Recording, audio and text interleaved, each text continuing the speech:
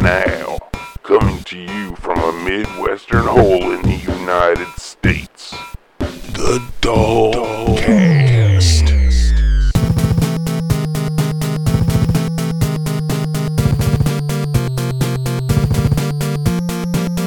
Ladies and gentlemen, your host, Roth. Hey, freaks, this is Roth from the Sly Dog Studios Dogcast. Oh boy, we have a great show for you tonight. The highlight of which is an interview with Kevin Hanley from K-Han Games. Actually, the inspiration behind this show. So, stay tuned for that. We're not going to hit it just yet. It's a really good interview. I think it is. He had some great answers for the questions I had, and I think you're going to like it. My weekend was awesome. The wife and I got to go out without, the children, finally. We rarely get to do that. So, we went to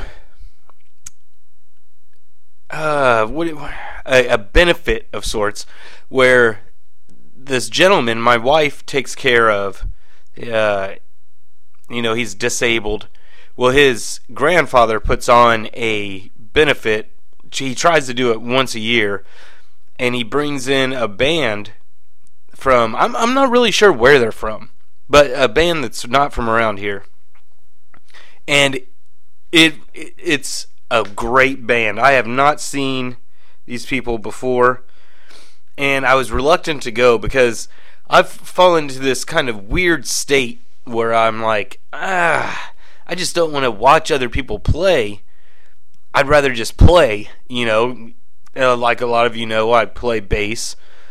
So for some reason I'm just like, I've never heard of these guys. I don't want to see them. I don't care. Well, my wife drugged me, so I am glad she did. This band's name is called Blair Carman, like Car Man. And they play like old music. Like, think about, like Jerry Lee Lewis, some sort of Buddy Holly stuff, older style music. Stray Cats, they opened up with a Stray Cats tune, Oh, Lord. It was great. I took a pic. I took more than one picture, but I'll upload a pic for you to check them out and see what they look like. They're all decked out in, like, suits and stuff. The picture I'm going to have actually doesn't show it, but the main singer, his name is Blair Carman. He had, like, a white jacket on. They all had, like, sunglasses. Looked really smooth, and then they were playing these classic old kind of songs. And I had a frickin' blast. It was awesome. And that was Saturday. So I had a good time with that. I believe it was on Friday. Yeah, Friday? Yeah, on Friday I played some video games. I don't play very often here recently. I'm, coding or taking care of the kids, So I have the Master System broken out right now. A lot of people don't like the Master System for whatever reason, but I really like it. There's certain games that I really, really like on it, like Roston, Cyborg Hunter, Kinsidon, the Ninja, etc., etc. And the main reason that the Master System has been out in the first place was because the Snail Maze game, I was working on that, so I had that out to play with it a little bit on the actual system, on the hardware.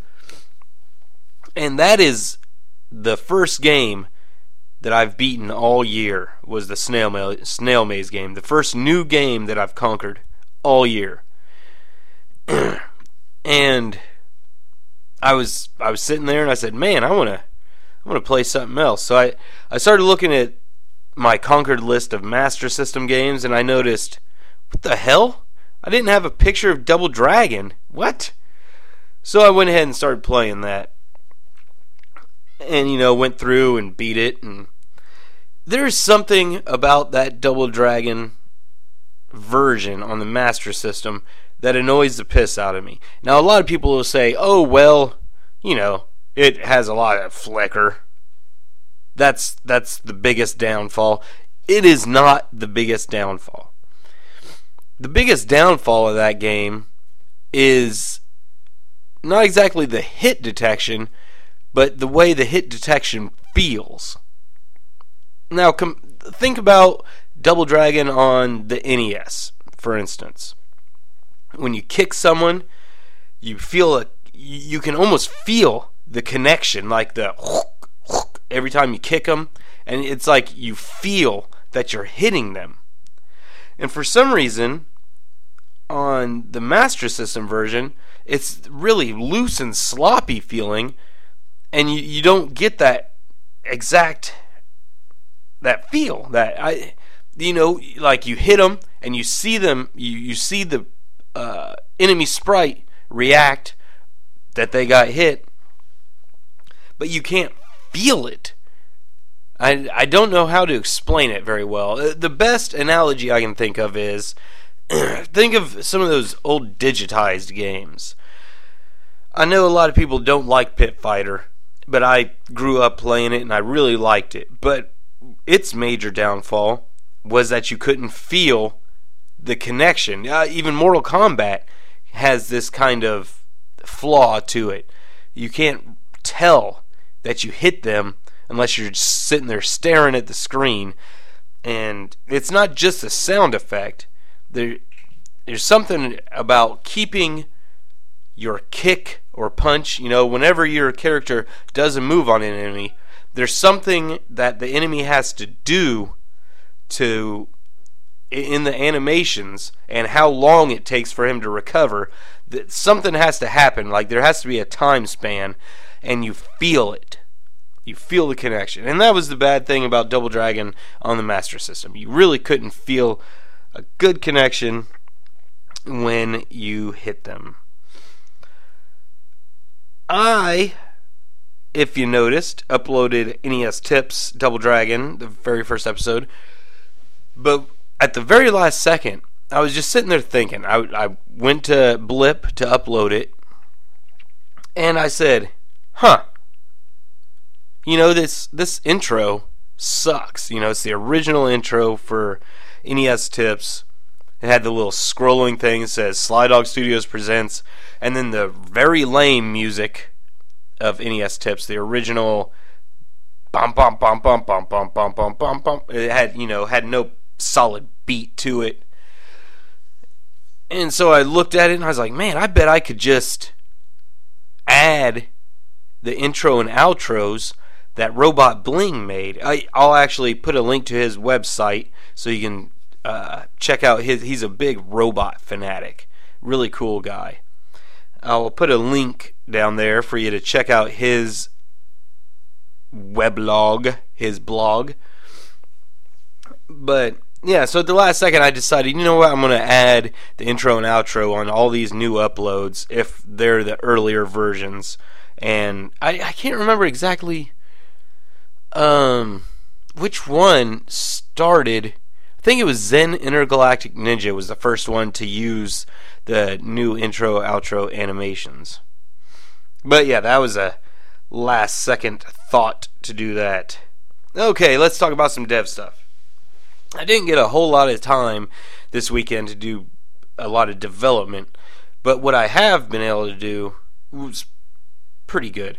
I got those Metatiles sorted out for the game Click. And, I was talking about how I had to keep some of the pattern table tiles from the title screen on the other pattern table, since there's only 2 pattern tables available in NROM, the no mapper or whatever. So I got that worked out, and I have it now where Click loads its screen, although I have to fix the attribute bytes. I have now worked on the pegs 2-player screen, because I think I'm going to have, one player has the bigger peg board, and with 2 players you have the smaller ones. So I have the 2-player one. I started on that, like, just before I got up here. I was working on that. That's about all I've done is the metatiles, really, and then put in the checks, like, whatever game you click on, it loads from whatever set of data needs to be loaded in, just to make sure it all loads alright. So that's all I really got to do this weekend. But I have a really good interview here for you of Kevin Hanley from Kahan Games. Before we get to that, NintendoAge.com. Do you like to collect games, play games, or just hang out with people that you know? Well, you can do all that, and you can trade games with people you know. Buy and sell as well at NintendoAge.com. You can manage collections with the custom collection tool, which is made up entirely of Nintendo and Sega systems, all included. It's a very, very cool tool. You can make different kinds of lists if you want, of different series, variants, for you variant collectors who blow my mind because I don't know why you buy all those. But at NintendoAge.com, you can take control of your collections and do that. The admins are awesome. So please go to NintendoAge.com, tell them Roth sent you, and don't be a douche. Okay, here we go. This is the first ever interview to appear on the Dogcast, featuring Kevin from Kahan Games. It was recorded earlier, I might add. Alright, here we go. We have Kevin Hanley on the Dogcast. Here we go. Kevin, how you doing? Yeah, doing great. Thanks for having me. Oh, for sure. Definitely. The first thing I wanted to ask you about is you have done a few labels for Sly Dog Studios games, and you've done labels for other people and different kind of graphic artwork. Where did you learn how to do this, or is it just instinct, or how's that come about? I actually went to school for it. When I originally went to college, it was for music, but I got pretty close to graduating with that, realized I didn't want to teach music, so I kind of started over and started taking some graphic design classes, and just learned a lot of Photoshop and Illustrator through that. So, yeah, that's how I learned, basically. Well, it seems to work out pretty well for you. You do a great job, sir. Yeah, thanks. I actually used to do the e-zine, too, so that was a lot of fun. Oh, yeah? Yep. All right. Well, let's talk about your NES development. What exactly is it that got you wanting to develop games for the Nintendo Entertainment System? Well, I guess, growing up, it was always my favorite system, and just in general, I was always intrigued, wondering how games were made. Because when you don't really, I don't know. For me, anyway, I really had no concept of how something like that would even happen. So about 3 years ago, maybe 4, time's going by pretty fast. Yes. Yeah, I found myself without a job. I moved over to Dallas to be with my, at that point, girlfriend. And I had a lot of free time on my hands, so that was right around when Brian, Bunny Boy, started posting all of the Nerdy Nights. Right. And just starting to read through them, it was like a foreign world to me, but I don't know, I sort of took it upon myself to accept the challenge and do my best, so I would read each one 10 or 15 times until it made some kind of sense. And there are still lots of things that I don't understand in them, but he was very gracious in answering a lot of my questions, and just getting through those, I sort of taught myself the basics, and for some reason decided to make Frogger my first game, which is a pretty ridiculous undertaking, but that's something else I wanted to ask you about. Yeah? That's something else I wanted to ask you about. What was it that made you say, Frogger. Yeah, let's make that the first one. Even though there were critics who were always saying, oh, well, it's going to be too hard to do on the NES. Don't waste your time. Well, in theory, it is pretty ridiculous on the Nintendo. But for some reason, I guess around the time King of Kong came out, I got really involved in Twin Galaxies and just, games in general, like competitive gaming. And I was always really good at Frogger, so I really, I went to the arcades a lot and got my score up on Frogger, and I just became really obsessed with it. So I guess that was right around the same time I started getting into dev. And when I was doing research, Frogger came out on so many classic systems, but never on Nintendo, and probably because of the system's limitations. Me being so naive, I didn't know any of that stuff, so I just started doing art for it, the graphics, and started putting it together. And I never really thought, is this going to be doable? I just, kept plugging away, and every day I'd try to get something else done on it. And before I knew it, I had a game. Yeah, I'll tell you what, too. That is one of the most fun homebrews I've ever played. It's just really fun. Yeah, and now knowing all the things that I know, there are some things that I'd like to change or add, and I've toyed with the idea of doing an update to the game, just to add the sinking turtles and things like that. But yeah, it was a lot of fun, and I learned a lot. But I learn a lot with every new game I do. Oh, for sure. Speaking of that, there was an announcement on the front page of NintendoAge.com. I can't remember how long ago it was now, but it was announced that you were going to remake E.T. from the Atari 2600, which all kinds of people on the internet, for some reason, think it's a horrible game, but I think they're just horrible gamers. Now, what made you say, I want to remake that, and are you still going to pursue that project? Oh, absolutely.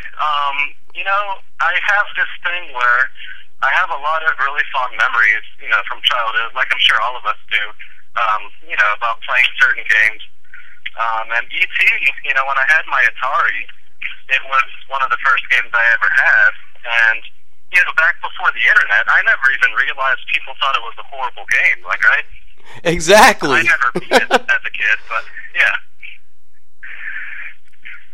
Well, Okay, there you are. Okay, yeah. Well, so, is that game on pause right now, or are you working on something else? Yeah, I get into this routine where, when I'm programming, I program, manically, like every day, hours on end, all my waking free time. But then when I get distracted on something else, I put it aside and I completely don't program for probably, a month or two on end. So after my last hiatus, I was getting into the E.T. again. I don't know, I read something and I got the desire to start playing it, and I downloaded an Atari emulator and started playing it again, and I thought, man, I'd like to play this on Nintendo, because I like bringing a lot of games that I have fond memories of, just to the Nintendo system, just because it's my favorite system, and not necessarily because the Nintendo needs it, but because I get obsessed with whatever I'm doing, and I just want to see if I can. So it's definitely going to happen. But after I started working on E.T., I thought, I kind of miss working on Leisure Suit. So right now I am 100% focused on finishing up my Leisure Suit Larry project. Okay. On that note, there's a gentleman named Brad Bateman. He actually beta tested for during NES Virus Cleaner. He was a great guy, and I've heard that he's doing graphics for you on Leisure Suit Larry. Yeah, when I first started working on it, I was just working on everything myself. Drawing all the graphics and coding all of the stuff. But that was just taking forever. I mean, just drawing one background from Leisure Suit was taking me, a whole day. And I just want to get to the good stuff. I want to make stuff work. I want to, code. So after probably a month of just working on it on my own. I was like, man, you know, it would be great if I had someone else that could just do all of the backgrounds for me, and I could just focus on programming it and making everything work.